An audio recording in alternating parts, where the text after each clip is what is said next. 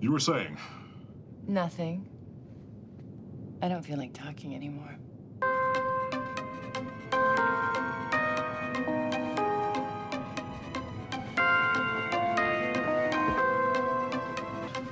Tongo is a game of strategy, a calculated risk. I don't even know the rules. Well, here. All right, let's play. I'll do it.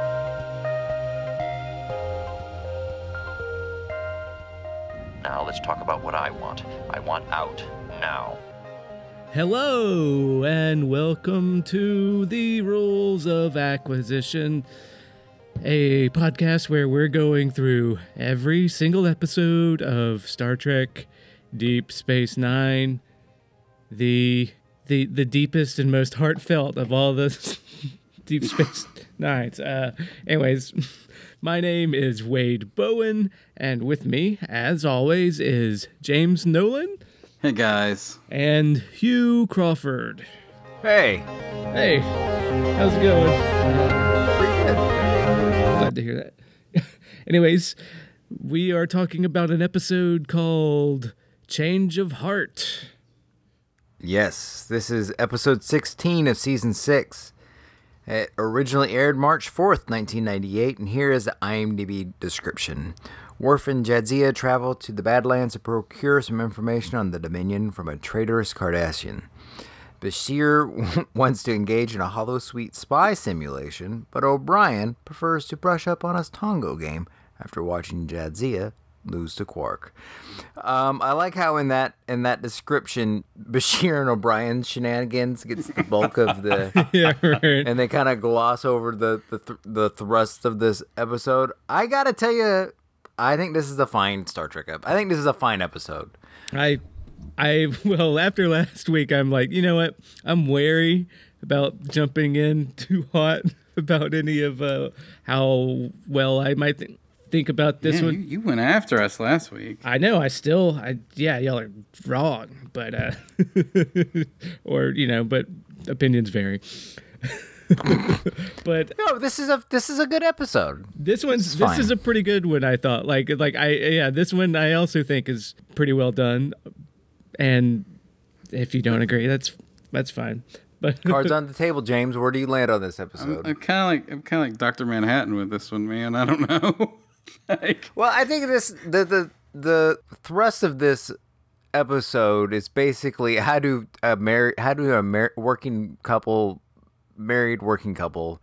work in a paramilitary organization when the shit hits the fan? Yeah. Which is at least that's a central question about the world in which they live that they're striving to answer. Yeah, this is right? This is a Worf episode. You love Worf, right? I was there for this. Yeah. It was a question of what is their marriage relation and work relationship like, and I really like this answered it. It's answered it pretty well, I thought. But Yeah, no, I'm surprisingly numb to this episode. I didn't hate it. I hated the B plot a lot. Okay, but it's unimportant. But in defense of the B plot, real quickly. Yeah. This is one of the more believable shenanigans episodes we've had from Team O'Brien and Bashir. yep. In the sense that we actually got some. There's two things that I thought were handled actually well. And that's not my thing usually. I don't care for them as a comedy team Right. or whatever, right? But there's right off the top of my head, there's two things I liked about that B plot, and then we'll move on to the thing at large. Whenever O'Brien is trying to convince Bashir to play Tongo with him, and Bashir says, "I don't even read Tongo," and he goes, "Well, here's the rules." And they do this bit where he looks at the screen for five seconds and then gives it back. He's like, "Okay, let's play." All right, I got That I like that because it showed a level of confidence that the writers' room had with the audience. There was no half measures they trusted the audience fully to understand that his genetic ability was at play. Yeah. With reading it that fast. So I like that. There was no hand holding. And And it also telegraphed that we're not supposed to take this Tongo shit too seriously. The second thing I liked about it was they actually did a pretty good job of showing O'Brien's frustration with Keiko being gone and his legitimate need to fill that time with something that even if it make the more impossible the task, the better. Anything to numb the feeling of being so goddamn alone on that spaceship or that space station. And even just, it spoke to a greater need that even just like dicking around with Bashir wasn't going to fix, you know? So I like that about this B plot. It gave me a little bit of extra. You're not wrong, but wouldn't it be nice if it resolved? What are you talking about? No. What are you talking about? Yes. Like, I feel like it's 2/3 of a story. Right. Yes. Yeah, it's the structure where it's just baby steps the here. end of the Everything I liked about it was on the front end of that. I think I just that it has like the second act fall from grace or whatever that that where he fails, but then they're just like, oh well, like the perseverance and the rise above failure part of the story just didn't happen. I think we have. Oh man, I'm starting to get shook again. Oh my god! If you're gonna get pissed at me for my almost nothing feelings about this episode, no, I mean I'm doing this wrong. No, now you're starting to piss me off. No, I'm just pointing out that we have very different ideas of what a resolution can be. Like you're like, oh, he lost and they didn't do it. It's like where this whole B plot with Julian especially, I feel like the writers for this show are struggling so hard to figure out Bashir. They're just like all over the place. And then they were having trouble, and then they wrote him as an augment, and now he's an augment, and then like now they're struggling. Okay, how do we get back on? We're trying to find this line with him and as an augment, but then how do we get back to his central humanity? And then so in this one, okay, he's good at math, but he's bad at people, and that's kind of where O'Brien is like, look, you can do all the math to win at Tongo, but I'm going to be your strategy guy because you don't read people well enough because you're... Mm-hmm. And then at the end of it, it's not that he loses and, the whole point was beating Quark and they don't beat Quark. That's how that doesn't resolve anything. It's like, at the end of it, he's like, damn it, I should have won. And, and O'Brien is more like, hey, you know what? It's okay that you lost because...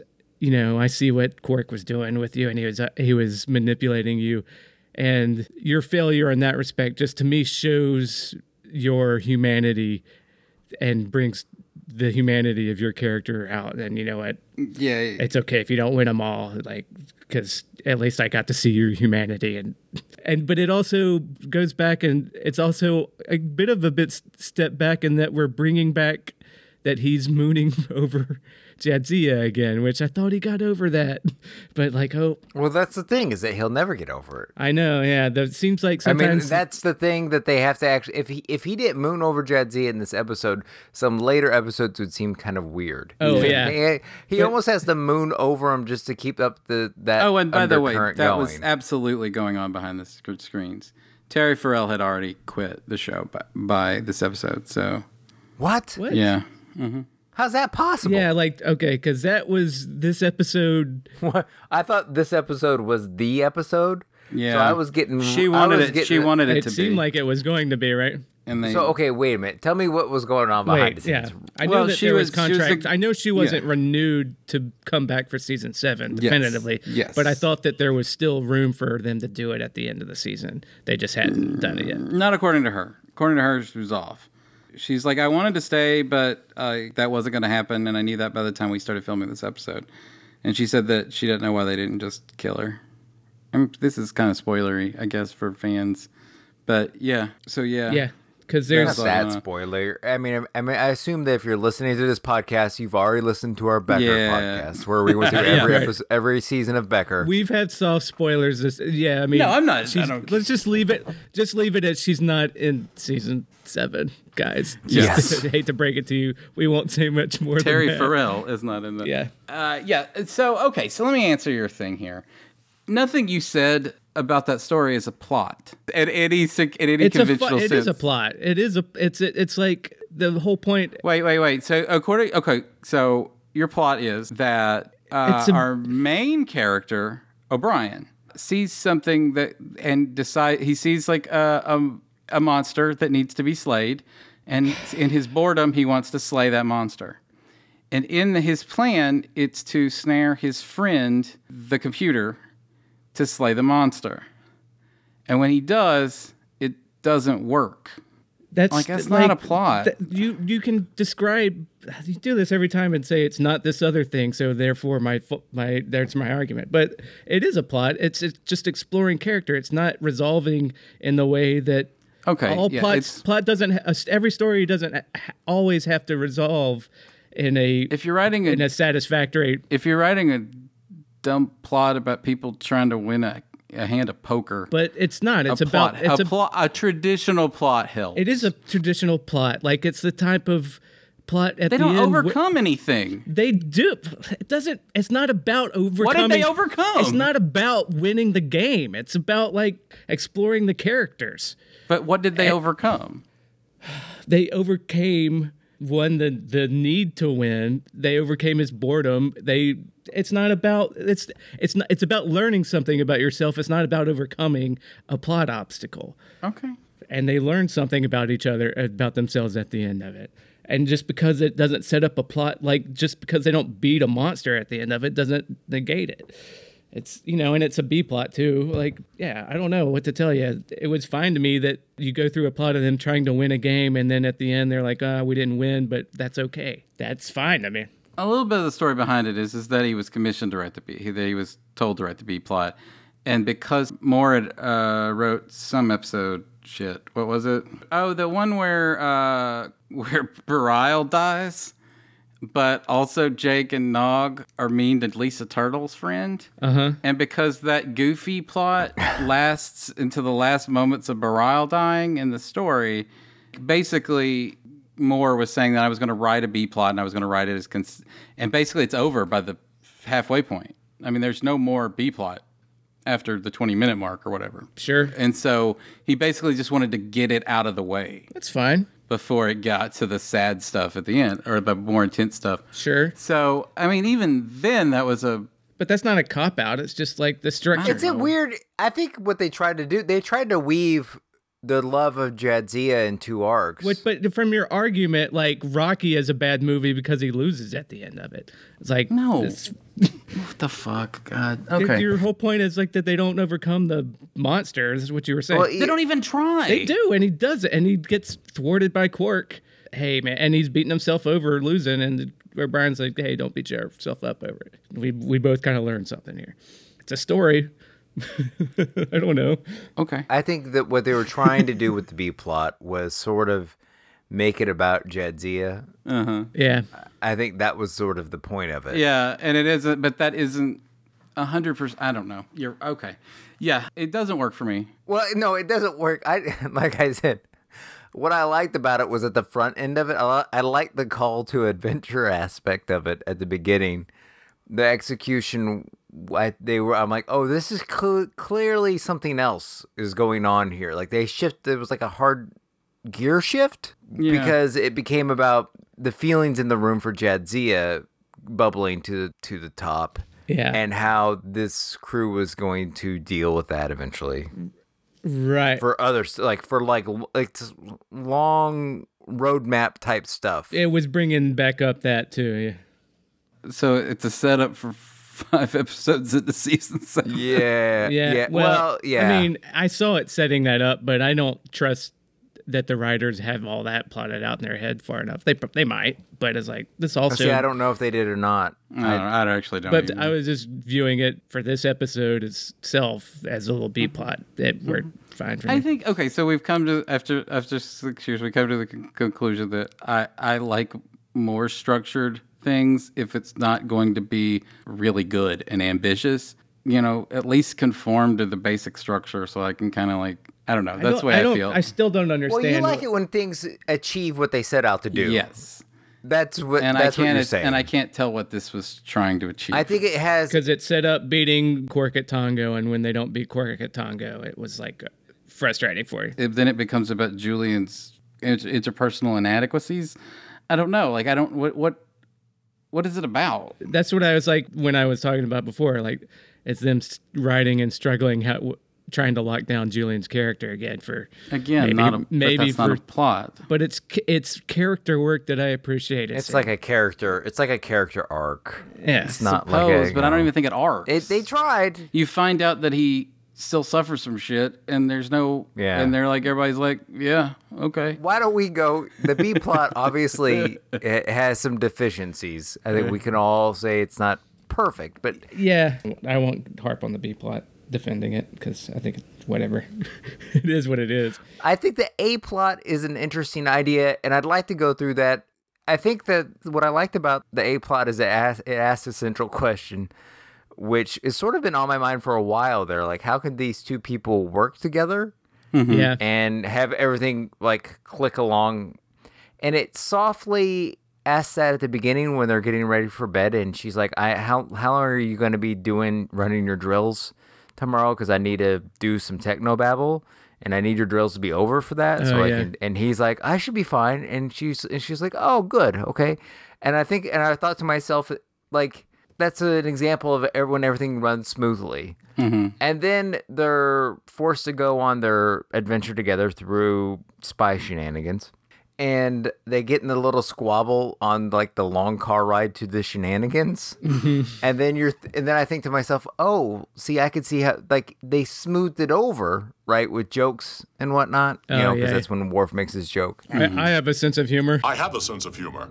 Yes, but I could see how they're sort of getting on each other's nerves, like on the clock. Mm-hmm. You know what I mean? Mm-hmm. So it's doing these little vignettes of what ifs, I guess. Yeah. But their relationship on the... Yeah. And I thought that was kind of... Yeah. I mean, this episode for me, and in relation, even the last episode was a weird O'Brien story all by himself. And this one was kind of isolating. This is Worf and Dax. And it's like, oh, now that we're back in the wartime situation, and we're following the characters in what they're doing now that their life is disrupted a little bit by the war. Like at the beginning, Sisko's not even on the station. He's off doing warship with the Ninth Fleet. Right. And Kira's in the baseball room giving out orders. And then O'Brien and Julian are trying to keep themselves busy. And O'Brien, his life is also disrupted and he's missing his wife. So he's finding things to keep himself occupied, and Julian's doing the same, and we get a little bit This is like the third episode in a row where Odo's dialed down. Oh yeah, is he in this at all? Odo's not in it. Yeah. He's not in it at all. Yeah. That's pretty damn dialed down, buddy. Yeah. That's pretty dialed down. He's hanging out with Sirach in the bar outside of But he's in his bucket, I guess, generating or something. Julian's in his dumb James Bond outfit because they can't actually do those episodes anymore because of copyright issues. They're just like, let's play Tango instead. But then, then you have Worf and Jadzia, who they're the highest ranking guys left on the station, it feels like. And they're just like, and then it's like their domestic stuff. I like all the Jadzia and Worf interactions. I like Terry Farrell is the best when she's doing relationship stuff. Is it me, or do these two actually have chemistry, these two actors? I think they do, yeah. It's a very strange and interesting chemistry because their character, I mean, it's one of the bits of magic that they have working is that they're so against type. And it is tragic because finally, over the last couple of years, I mean, Terry Farrell is now like she's got the third best grip on her character of any actor in the show, I feel. Mm-hmm. Or I mean, O'Brien's got a grasp on his character, but it's a blander character. She's a vivacious, she brings energy to scenes that she's in, much needed energy sometimes. Yeah. And outside of Brooks and Shimmerman, she's she's the third most magnetic personality on this show. Right. And consistent. And, like I said, the writers still seem to be like struggling to get a handle on Julian without his character wriggling out of their grasp. But Jadzia is pretty solid.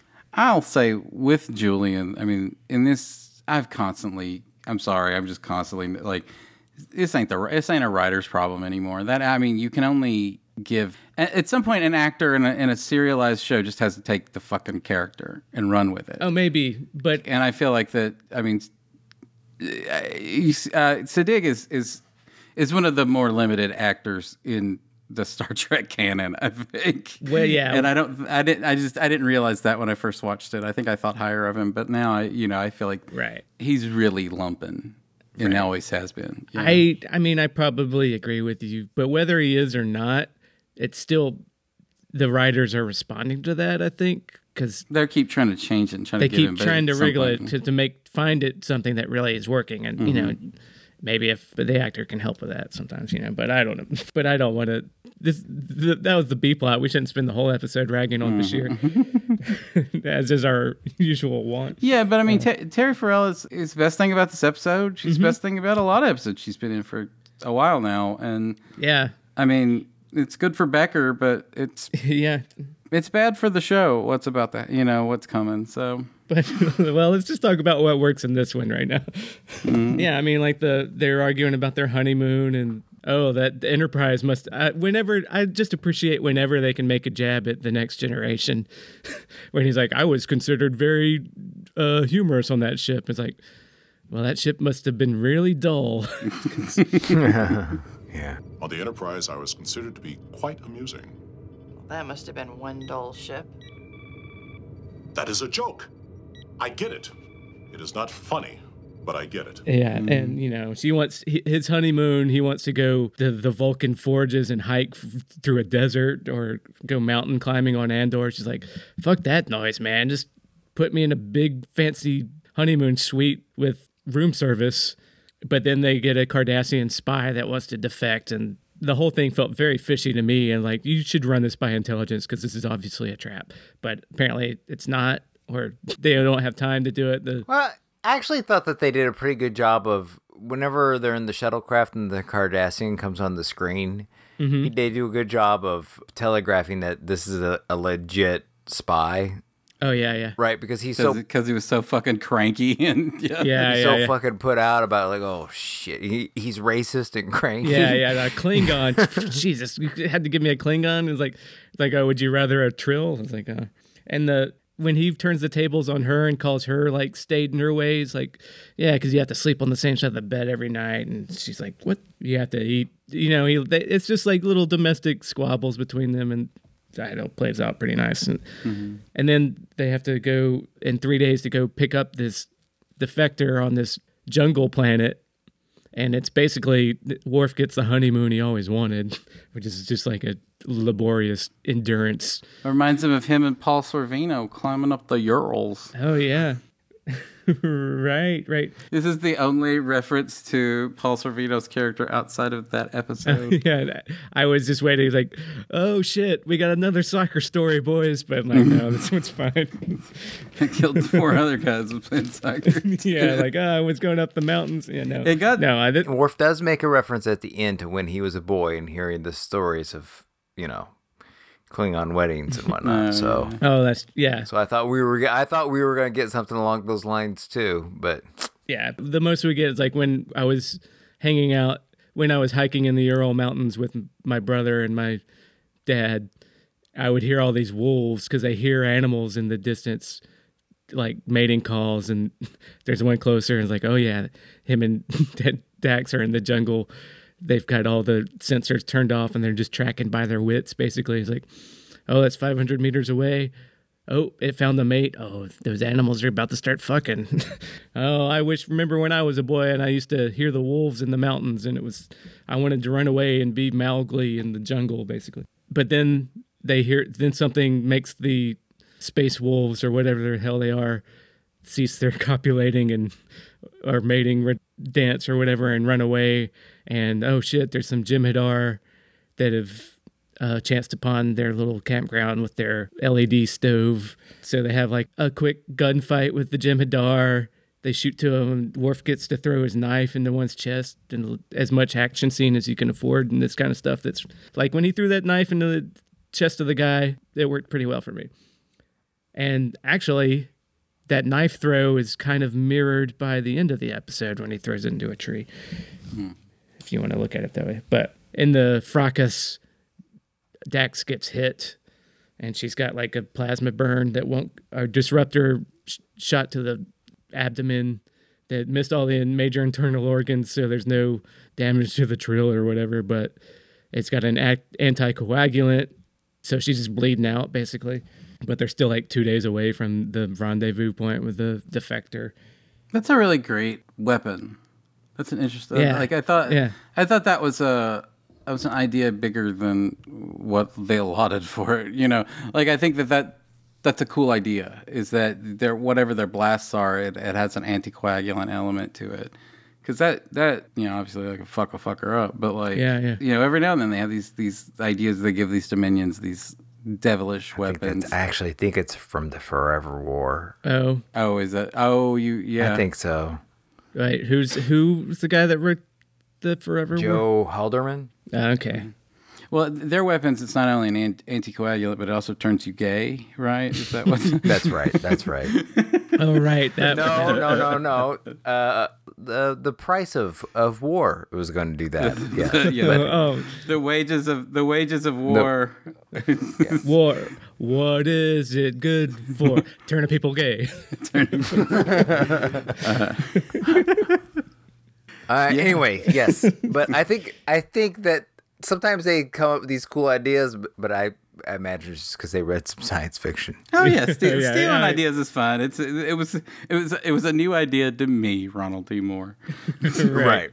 Yeah, I haven't read the Forever War, and I probably won't. Well, it's probably one of those things where they're sitting in the writer's room. They're like, why can't Worf just wave a lipstick run a magic over wand? Yeah.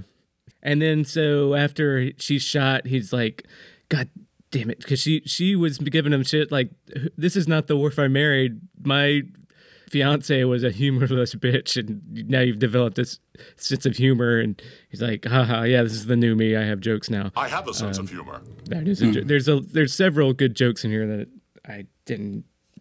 I'm not thinking of off the top of my head. That's fine. But after she gets shot, he's like, oh, I'm so stupid. I tried to change who I was, and me telling jokes was what made me leave my guard down, and that's why you got hurt. And she's like, are you blaming me for this? She's like, no, I'm not blaming you. I'm blaming myself. And that was being a pleasant person is for the fucking birds, man. Right. But, that kind of domestic squabble is like, what, you blaming me for this? No, I'm not blaming you. Calm down. I'm mad at myself. Like, nah, well, you telling me that I can't do this? Like, no, we can, and then she's just kind of mad at him. And was like, well, fuck it. Let's go. I'm going to do this. It's like, oh, okay, fine. And then, they keep on the march, and she is not doing well. The makeup artist does a good job. Terry Farrell's doing a pretty good job of being wounded. Yeah, she's completely believable in this. I thought, of telegraphing that she wasn't going to make it. Yeah. Mm-hmm. I was like, are you going to make it? Like, give me those painkillers and I'll follow you to the gates of hell. just keep the kratom coming. That's right.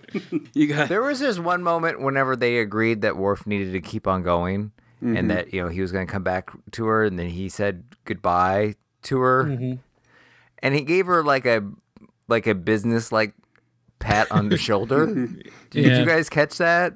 Yeah. Did.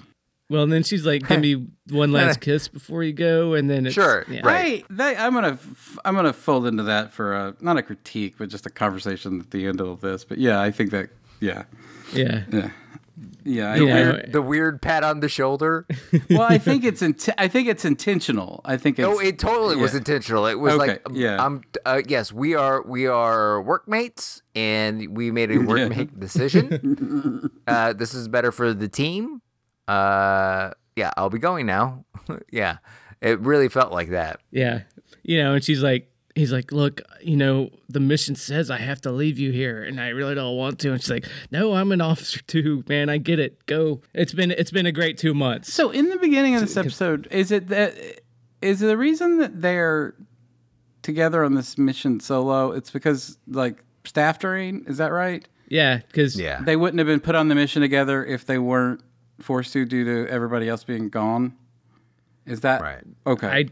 I think they haven't decided to keep them separate or anything, and then from the conversation that Kira gives them in the office is like everybody else is. It does seem like everybody else is gone because there's a war on, and he's So, the like Defiant's not there. under normal circumstances, they wouldn't have put these two together on this mission, right? Is that what you're led to believe? You're not to believe under normal circumstances. It wouldn't be a consideration to keep them separate, but if it comes up, it's why not. They haven't. There's not a reason to. Well, there is. Well, there is, but it's not until the end of the episode. I guess I'm saying that we know that married couples have dealt with a bit of. This can't be the first time this has come up. There has to be some sort of Starfleet regulation on this kind of shit. I mean, it's the first time the writers have wanted to write this story, but it's inconceivable. It's the first time it's ever come up. Well, like Riker and Troy, and people have been in relationships on the they're supposed to be evolved humans and be beyond this stuff, and their Starfleet training is supposed to be what guides them, right? Starfleet training is supposed to make you let your spouse die while you go catch a spy. You're supposed to finish the mission. I mean, I don't know what to tell.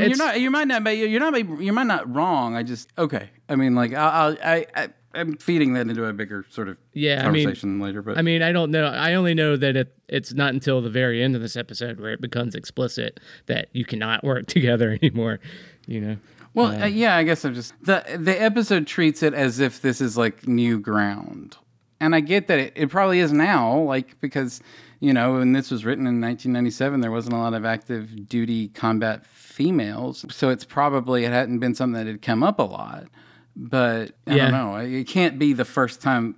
There's got to be some. I don't know. It's weird that they wouldn't have regulations for this. There's a little bit of plot contrivancy that they're together. You're right. In a fully realized world, there'd be like, why are you? Come on, you didn't see that coming. Yeah. But it's like this is the story. I mean, even Dunder Mifflin has a form that they have to fill out when they're going to disclose your love letter, or was it? What did he call it? The Declaration of Love. Love, yeah. That's what you're saying, James. Is that story-wise, there should have been the Dunder Mifflin Declaration of Love protocol. They've gone through HR. Everybody was there at the wedding, right? Just something about the theme of this episode doesn't sit right with me, but I don't have it all laid out yet, so I don't want to. Right. I don't want Wade to start yelling at me before I have all my ducks in a row. Get your ducks in a row, or I will yell at you, James. No, you're gonna yell at me no matter what. But probably. So your problem is that this organization's been around for 200 years, and you feel like there should have been some like hard and fast rules. That's not my problem. My problem is that I don't know. Okay. Well, let's just put a pin in it. Yeah, we're going to get to the end, and then after I already unpack it, and then we're just going to have to go, and then I'm going to have to say, like I said. Right. I don't want to do that. Okay. Well, okay. So he's like, all right, I don't want to leave you, but I got to, because one, I'm Worf. I'm all about my honor and duty and stuff. And she's like, no, it's okay. I get it. Go.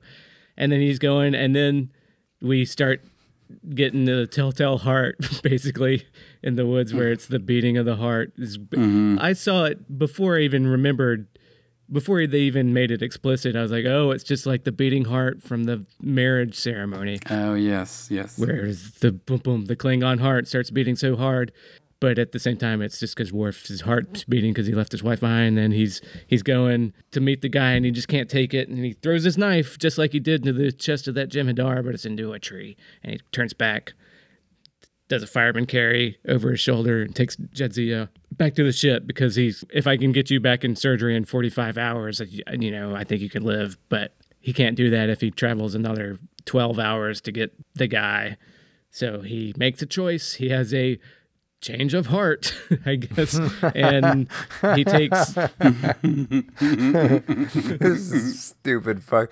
I gave the writers credit at the beginning for trusting the audience, and now I take it back. Fuck those guys. Yeah. So he gets back to the station, and Bashir has gotten over his loss in Tongo, and he's operated, and she's gonna be okay, he thinks. And then for as much growth as Worf has had, we still get a Worf no talking down from the captain, which I think when he was gone early in the episode and Kira had to talk to him, I was like, is Avery Brooks not in this episode at all? I was like, no, he's getting his one scene, but we're saving it till the end because it's a good scene where he's, like, look, as your captain, I got to tell you, you made the wrong choice, buddy. Like this, you know that that spy we had could have potentially saved millions of lives, right? And he's like, yes. You fucked up. Yes, but you know what? I had a vision. It's just like the Klingon wedding ceremony. The Klingon heart cannot be denied. I wanted to do my honor and everything, but there's no way I could turn against the Klingon heart. I had to save Jadzia, and you know what? I'd do it again. I don't care. And Sisko gives him, the dressing down as we're at a fucking war, as he should, to his officer that fucked up. And he tells him, I feel like Riker got this speech at some point too, but like, you fucked up, and this is going to go on your permanent record. And because of this is going to have repercussions, motherfucker. Because of this, you will probably not be offered your own command because you can't make the hard choices. But you know what? As a man who once had a wife, if it were my Jennifer out there, I would have done the same thing. Then he goes back to Jadzia. She wakes up. There's another good joke where she's like, Worf, is that you or whatever? And he's like, yes, we have met. I know you. We have met. Oh, you're joking. And she's like, oh shit, I got you in trouble. Like, I've been in trouble before. And it's like, oh, you know what? He has. He had Gowron turn his back on him and exile his family, and he took that with aplomb, I guess. So he's like, you know what? He was what court-martialed once, or extradition hearing or whatever. Yeah. And, yeah. And then the banter between them was like, oh, I know your career and your duty is everything to you. It's like, well, no, you know what? You mean more to me. I love you, whatever. It's like, well, okay, well. And then he's got a sense of humor back. And he's like, you could thank me for saving my life. And he's like, oh, thank you for saving my life. And, and you could say that you would do the same thing. And her like, I got to think about that. My career and duty is pretty important to me. And that was a fun joke. And then you could say that I love you. And like, yeah. And then it's a nice ending, I guess. I don't know. The end. So I like their humor, but their sarcastic kind of comebacks against each other felt real. Like my relationship has a lot of those. I don't know. Yeah, no, I agree. So I get where the story started. I get what Ronald D. Moore the story that Ronald D. Moore wanted to say, which is he wanted to put, because it doesn't seem like, it seems like up until this point, their relationship hasn't had a lot of sacrifice or at all. And maybe that comes off as not like there wasn't a lot of buy-in. Like if 3 episodes later, they just get divorced in a B plot, like, maybe that would have made just as much sense to people. Right. Because they haven't had they haven't spent a ton of time on this couple. Right. And the buy-in is, Jillian even says in the B plot, well, I thought it would last a month. Yeah, so I get that you want to put them to the test. You want to put them in a crucible and to see where they come out. And you want them to make the right decisions and come out on the right side. So that's not the plot. That part's not the part that bothers me.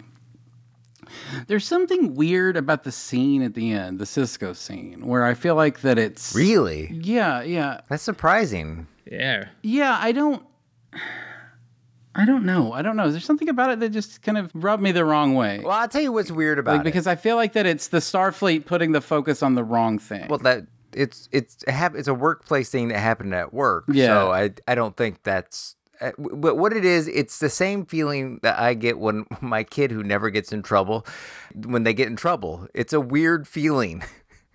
Whenever you got to tell the kid who clearly fucked up and that they did wrong, and it's the kid who never does wrong, and it's kind of a weird feeling. And Sisko was wearing that expression on his face, that sort of like befuddled. Well, if it was somebody else, I'd be dressing them down right now, but. Yeah, and I feel you're harder on yourself. Yeah, and I feel like the point of that scene, the philosophy of that scene is that in military, victories in war are paid for through the currency of death. So you sometimes have to let people die in order to win. And that's true. That's not a fact. But it seems to be that they are openly saying that saving the life of a person under his command, not just his wife, it's not like he's a cop who left like a murder scene to go save his wife or something. She was under his command and she was injured. And so he chose to leave the battlefield to save her life than to pick up the spy that they needed. So that He abandoned the mission. Wait a minute, real quick. She was under his command? I thought they're both commanders and they were both equal rank and both on the same mission. Well, someone's got to be a commander, right? I just assumed. No, they were both commander. They're commander. They're a partnership, James. Who filed the paper? Who filed the paperwork? Marriage is a partnership. There's not like a leader, you know. I don't know. Like, yeah. Either way, he made an executive decision. If they're whatever, he made a decision under his command. Yeah. To save her life. So that is, I mean, it seems like somebody would have been the mission leader there. But anyway. Yeah, I mean, let's say it was him. Like, I kind of... Yeah. Well, I refuse to call him. I think that it was under his command once he was the only one conscious. Right. So, but I refuse to believe that he was in command. Over her? You believe she was in command of the mission? No. I think They gave two people equal. They gave like you two go do this. They did. Yeah. Story wise, they didn't say you're in charge or you're in charge. Yeah. And they solved all their problems up until then by consensus, i.e., going how fast they go through that bullshit little thing, the little rock storm when they were flying and they're impressive. Everything. Do you think I should go faster? Yeah, go faster. Yeah. You know, everything was expressly shown that it was through consensus. But what if it was Worf and O'Brien? Well, then it would have been Worf outranks him. Yeah, Worf outranks him. I know. These are questions of rank. I guess, but even if two people of the same rank are on a mission, there is a mission commander. My point is like, nonetheless, that's not even. But there was not a mission commander. None of that is my point. My point is that he made the decision to save a life over to finish the mission. Yes. And I don't know if that would get you court-martialed in any. I just don't know. I think that in that situation, it really doesn't. He doesn't get court-martialed. It doesn't because of a technicality. What's the technicality? That they didn't want to, because that would require them to uncover all of the. Yeah. They didn't want to like. It's a secret mission. Right. He's like, but even that line was just speculation. We're like, I don't know if even a secret court. He said he couches it in a language that like doesn't even say you would be getting a court martial. Yeah. He says even a secret court martial. You know, like. So I think that the worst thing that happens is that he's probably not going to get his own ship later on in life, right? And because of this one thing, and that he isn't really. No, I know. I know. I just felt like that it was Starfleet not having. It has this like having a very severe war mindset that I think was tonally. He abandoned the mission to save the life of like a crew member. Yeah, and Starfleet is all about the needs of the many outweigh the needs of the few, and this is millions to one. That's the wrong call. From a strategic point of view. I get what you're saying. I just don't feel like that would have been something about that seems off to me because it is, I don't know. Ultimately, wars are about saving. That unit cohesion works better when you end up saving people's lives and you work together and you trust the people underneath you to save your life. And so they didn't try not to get the guy. That just didn't work because the need to save her life interceded. Right. And she is, who knows? She's a vital member of Starfleet. Who knows how many millions of lives she could have saved? It's just a hypothetical the other way. But it's not. They were tasked with a mission. Mm-hmm. And he abandoned it. I just think that I don't know. The success rate for his mission, he could have still very well successfully done the mission if he just let her die. Yes. Yeah. And everybody knows he's capable of doing that. Yeah. I don't know. Something about it is just, it seemed like it was totally wrong. That dressing down part. And I think it was because they wanted to give the decision stakes. They wanted to make him pay a price for making the right. What is the right call? He made the right call. Sure. We're all glad that Jadzia's still alive. Well, except for Terry Farrell. Everyone, because of I have this streak in me that is just not. I'm not a joiner or whatever. Like, so Star Trek is a little bit of a. I get conflicted sometimes in these stories because sometimes I want to say you could shove this bullshit organization up your ass, right? Yes. And I'm the same way about these moments. Like, well, fuck you and your bullshit organization. I wanted to save my wife, you know. And I think that by doing that, it makes Starfleet seem small. I don't know. And Well, the only repercussion is that he's not going to become a captain. It's going to go on his permanent record. no, I'm not talking about the stakes. I'm just talking about the way that makes Starfleet seem, and the way that Avery Brooks attacked that with such venom towards him. And I'm just like, I don't. It's the same kind of. Picard would have done the same thing. In fact, in that season 7 of TNG, he's worse. But that's the thing about it's an organizational weakness, like that. I feel That's what I'm saying. But it's not new to this. It's like it's been in Star Trek. It's not like it just showed up in this episode. I know, but whenever we have a fantasy show about an organization that we're supposed to like, it's sort of whenever you feel animosity towards the organization, it's working against its. I feel like you're getting at what I'm. Yeah, like I feel like maybe you're feeling what I'm trying to say. It's something about it makes Starfleet seem really, really fucking petty and small. I'm not on the same. I'm not on Starfleet's side about this. Yeah. Like we should still have a Captain Worf show. We don't because of this one episode. Yeah, I'm not worried about that. Like that, I'm not worried about the price that Worf had to pay for it. That doesn't. I'm unconcerned with that. I'm concerned with like just that it does make. First off, that they didn't have the foresight to see that this should be an issue. Is that when you make... Like I said, you've got 200 years of this organization, and this is the first time... Yes. Well, I would imagine if you're going to headcanon it up, there's some bullshit rule that says that you know, people in a relationship serve at the pleasure of the captain. So, like, the captains are the ones that are the best equipped to make the decision who gets to work with who in what capacity.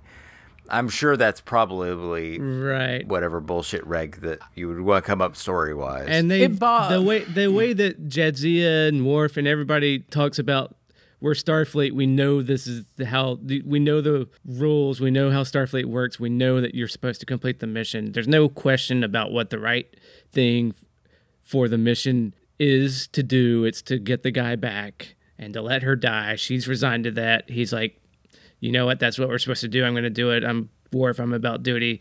And then he can't do it. So it's like there's not nobody's... But Starfleet is supposed to be something other than just another military organization that we watch on TV. That's the crux. That fell apart at the end of season 7 of TNG. That is my point. That is absolutely my problem with Star Trek. Anything post-original series, my problem is I struggle with the Federation... or Starfleet rather, as a military organization. Mm-hmm. I feel like everything has been militarized. The exploring aspect of it is not gone second fiddle a little bit. Yeah. Yes, it's taken a back. I just seat.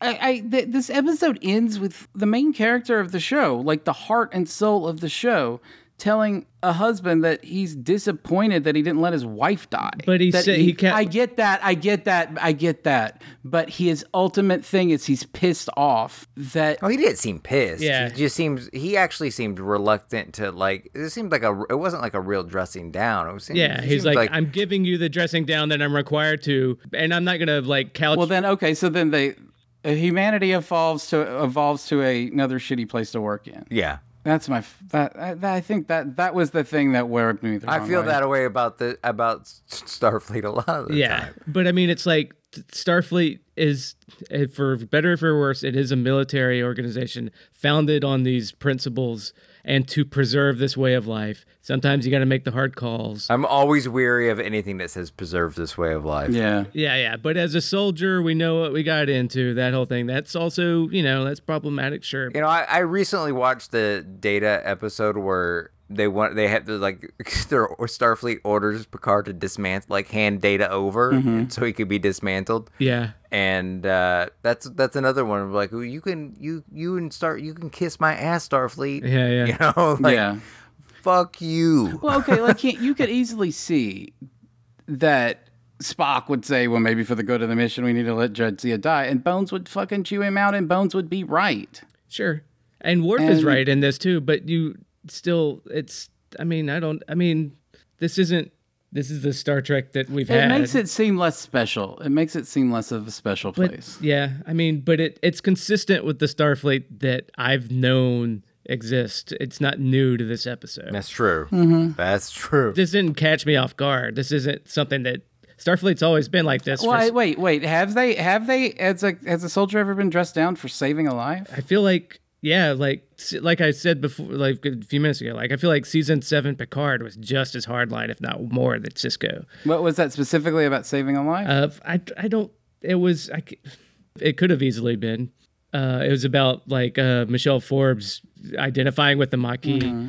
But yeah. And then Riker letting her go, and Riker makes a different call, like he's all heart. That's a little bit of a bigger picture than just actually like saving the life of a Starfleet officer over catching like a I don't know. It seems like a fucking weird. I mean, Spock is the biggest example of that, obviously, like sacrificing himself, and Jadzia. But that's his decision to make. Well, Jadzia makes the same decision in this episode, though.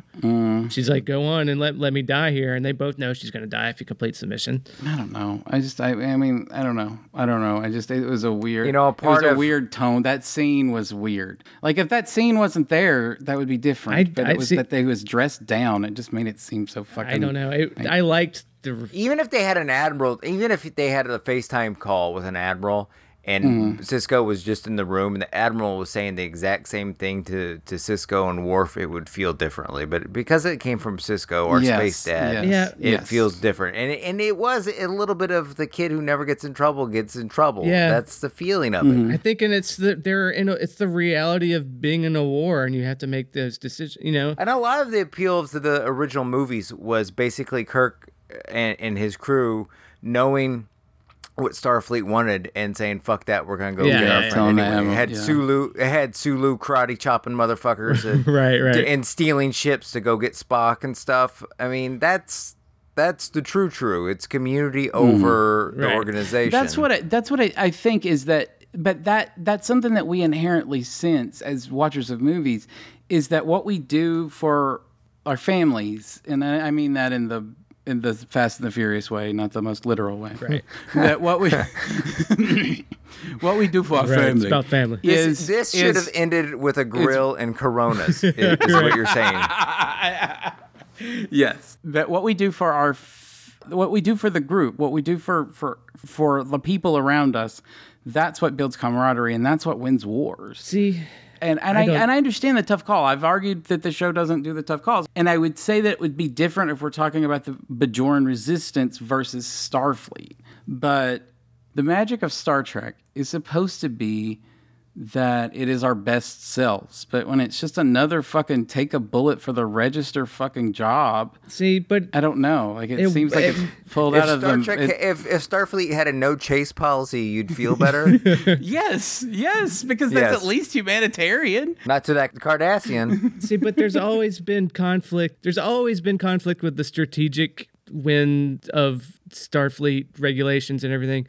And I feel like if Sisko wasn't at all, like Sisko is doing his job as being a good captain by dressing him down, but you get to play both sides where he's like, like I know I have to dress you down and tell you all that, but I'm telling you straight up, I would have done the same thing, and I would have taken the like dressing down like you're taking it now, like forcefully from my superior, and I would have seen his point, but at the same time, I understand why you made what you did. So for me, it wasn't like Sisko didn't seem compromised really, and I don't know. I thought that scene, it's like the scene the last time that he had to dress Worf down with the. But that was right. That was actually making that saving lives and being precautious was. But he makes the point like we're Starfleet. Yeah. Every one of us is willing to die to save those civilians, and that's the choice we make. So he's not contradicting himself at all. He's giving the same speech. Like, we're Starfleet officers. If we have to die to save a ship full of people over there, we do it. And if Jadzia had to die to save 1 million people, that wasn't the situation. That's quote from the speech. That's a theory. That's a theory. That's what he gives. He says, "We're Starfleet. If we have to die to save people, we will do that." That's not what Jadzia was dying for. She was dying to get the information for someone that theoretically could have saved lives. But they say, you know, that would have saved it. It's not a theoretical thing in this episode. It's not explained as that. It is very They much say theoretical. his information could save I get millions of that, I lives. get It's that. not like maybe. But that word is no. He says could. You just said But could. it's not sold. It's not. No, it's not like we have a good idea. But it's like this information will save millions of lives. That's the conceit of this episode. That's why it's the hard choice. I mean, that's what, I don't know. I don't think I'm crazy to say that's what this episode was selling, that it's millions of lives versus Jadzia, and that's the choice that Worf makes. I mean, I don't. Yeah, I mean, I don't. You know, no one thinks that Worf made the wrong call here, do we? No, from a strategic point of view, he did. I'm talking about you. No, Wade. but I'm not saying. So there you go. But no, but I'm also saying that he's exactly right for getting dressed down for it, because it's a complicated. Yeah, I thought that I thought it was proportionate to. Yeah. I thought it was proportionate to what he saved an officer's life. The mission got foobarred, but you know all he's gonna lose is some command later on. Mm-hmm. It's really no big deal in the big. Oh, it's not scheme of the things. again. It's not the scar to Worf that I'm arguing about. But It's something about it's just kind of odd tone. I don't know. You're spending a lot of time on some nebulous tone feeling, so. Yeah. That's Could what we talk that's what I watched the show about. I mean, like, I'm saying that there's something about it that makes Starfleet seem small to me in that regard. But I could Yeah, I see can that. see But that. again, I would argue it's the same Starfleet. I get the same feeling when I watch a dozen other Star Trek yeah, episodes. but I don't think that's intrinsic. That's a problem with Starfleet, not with this episode. We can make I think we could make a Starfleet feel small playlist. Right. Yeah, it's really true. Yeah. I mean, Should we talk? but it is a problem with this episode because it's written by the writers who wrote the episode. I'm saying it's a thing within But the I'm episode. I'm so- saying I thought the ending was appropriate. The amount of smallness Starfleet had in this situation was true to the story and proportionate. Do you know in the books that Worf has never had a command because of this? of course Are you kidding me? In the books, that's the case. Yes. And Esri even expresses that she's upset that she outranks Worf because of what he did. I read the damn book. I remember. Woof. I think that does come up in Destiny Part 3. Oh boy. Yeah, I forgot that scene where she's like, "Oh, I feel bad because you know I you know what happened to me." I forgot I read that first book. Yeah. All right, where do you guys put Change of Heart on your rewatch meter? Let's see. I put last week's at 8, and this one's going to go above it. So I'll say we're just working in single digits, aren't we? We're not doing 0.5s or anything. Shit. If you want to do a 0.5, that's fine. It's just gonna No, fuck no. up my bar graph at the end of the year. But No, I won't. But it just means I have to put it higher than last week. So I should have put last week at a 7 and this at an 8. do you want me to change last week's Nope, for you? no. It's not written in stone. It's just a spreadsheet. Wait, I could change. All right, well, no, you just put this one at a 9 and you can keep last week at an 8. All right. James, did you, now he wanted to do points. Did you want to do negatives on this? Do you want to do negatives? No. This ain't that bad of an episode. I hate the dumb B plot, and there's like a tonal issue. I don't know. It's one of those things where it was just a pure rubs me the wrong way, but it's not like it's a ton of bad construction or anything like that got us there. But on the other hand, I didn't love it. So let's say it's a what? Since you've got numbers in front of you, what have I given the 3 this year? You were cordially invited. Another Worf. I thought you loved Worf, James. Man, you really don't like Worf anymore. I do love Worf. I do love Worf. Cordially invited is your only 3. Oh.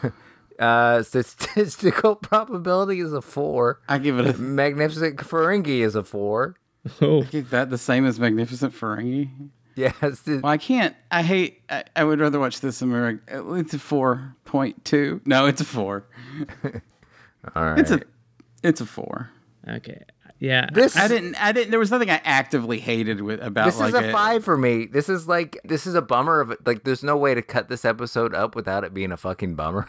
Mm-hmm. So I don't like bummer episodes. Yeah. There's very little actual teamwork in it. I'm a little shocked by how much you like season 6. I'll just say that. Me? No. No, me, obviously. Yeah, I think the writers for their, waivers, I think they're firing. They know what they're doing now. They're comfortable writing this stuff, and it's, even the stuff that's not perfect. It's, for me, it feels like going back to season 1 or season 2, there was so much to talk about what doesn't work. These mostly work for me. Like I feel like we could have, I'd rather be talking about what works and then going back on what we would change, because I think most of this works for me, but I'd rather figure out how it could be better than like tear it down as like why this is bad. Because for me, most of these are okay. Like this episode I like a lot because this is the most believable that Worf and Dax's relationship has ever been for me. Like how they work together. I don't disagree with. Well, I like the episode where the Cyrano de Bergerac episode. Yeah, the one where they get together. That's and that good. where they first. Yeah. No, I just in general this season is, and I think maybe we can say that the accumulation of the giant epic at the beginning, which as problematic as that had. But the giant big epic where lots of shit was going on and shit was being changed for what theoretically was going to be forever, except they botched the ending on that. And then we have this sort of archipelago of good episodes, of great episodes, like Far From Stars, and in a couple weeks we have Pale Moonlight. It is one of those things where, like, you see why it was always serialized or episodic, because once you start doing big, giant serialized things, it makes everything else seem worse in comparison. And so I feel like maybe the highs were they couldn't live up to the highs, and so the drop seems further down than it would have if they hadn't reached the highs that they did. What do you guys think that people of IMDb think of this episode? I think they don't. I'm gonna go 7.5. I think they. I'll go 7.8. Yeah, I wanted to go higher too, but it's like This is a 7.1 episode. Oh, okay. Oh, really? Keep in mind last week's episode, Honor Among Thieves, was a 7.3. So yeah, I mean, there's a lot of people like the Orion Syndicate story more than this, and I don't. I like this fine. And I mean, it also shows that people just aren't. I mean, the 6th season isn't really ringing with a lot of people. No, all that glitters isn't whatnot. So yeah, I'm shocked at how shitty I think this season is, all told. And so I'm trying to like wonder, is it me or is it them? And this is one of those episodes where I'm fine with it. This is a middling episode. I don't hate it. Yeah, this is a middling episode. Like I did last week. Right. Yeah. It's a weird place to be. All right. It is definitely weird. What's next week? Next week we have... Oh, by the way, this was the 500th episode of Star Trek. Oh, wow. Oh, shit. Oh, fuck. We have the Joy Division episode next week. Oh, right. We learn a little something about Bajor and Cardassians. And they play the New Order a lot. No, I'm just kidding. Man, I wish that somebody's like, hey, Rick, we've got this great. It's like, sorry, only Sonic wallpaper. But come on, it's Bizarre Love Triangle. But these people used to be in a band called the Joy Division. No, all right, yeah. So we're not gonna have much fun next week either. So yes, we will. I'll probably end up loving it. yeah. Yes, we will. Well, next week will be a podcast that people will want to come back and listen to. We will be having fun. Let's talk about rape. I don't want to laugh at that. At least our episode of podcasting will be good. Yeah. I think there's a lot to dig into next week. Yeah, to say the least. Yeah. All right, Wade. Well, if people want to get a hold of us and give us stuff, and if you want to give us stuff, you should go to patreon.com/kickersofelves, where we'll give you some stuff too. We've got a bunch of audio and extra podcasts for the Hashish and Superiority book club and whatnot. But also, if you want to give us voicemails or whatever, give us a call at 917-408-3898. Yeah. And email at rulesofacquisitionpodcast@gmail.com. And give us clicks and views on all the other Kickers of Elves podcasts like the Hashish and Superiority Book Club. All right. Well, thanks again for listening to another episode of The Rules of Acquisition. We hope you join us next week as we go through another episode of Star Trek Deep Space Nine. For Wade, James, and myself, 3 out. Did you know that some Deep Space Nine podcasts have more reviews than us on iTunes? Doesn't that piss you off?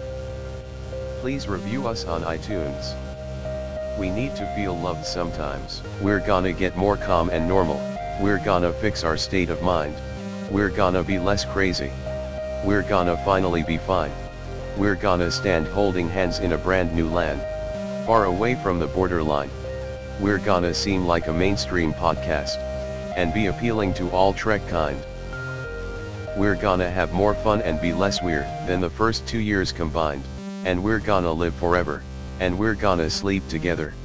And we're gonna finally be sunny and shinily. We're gonna finally be fine. I have a sense of humor.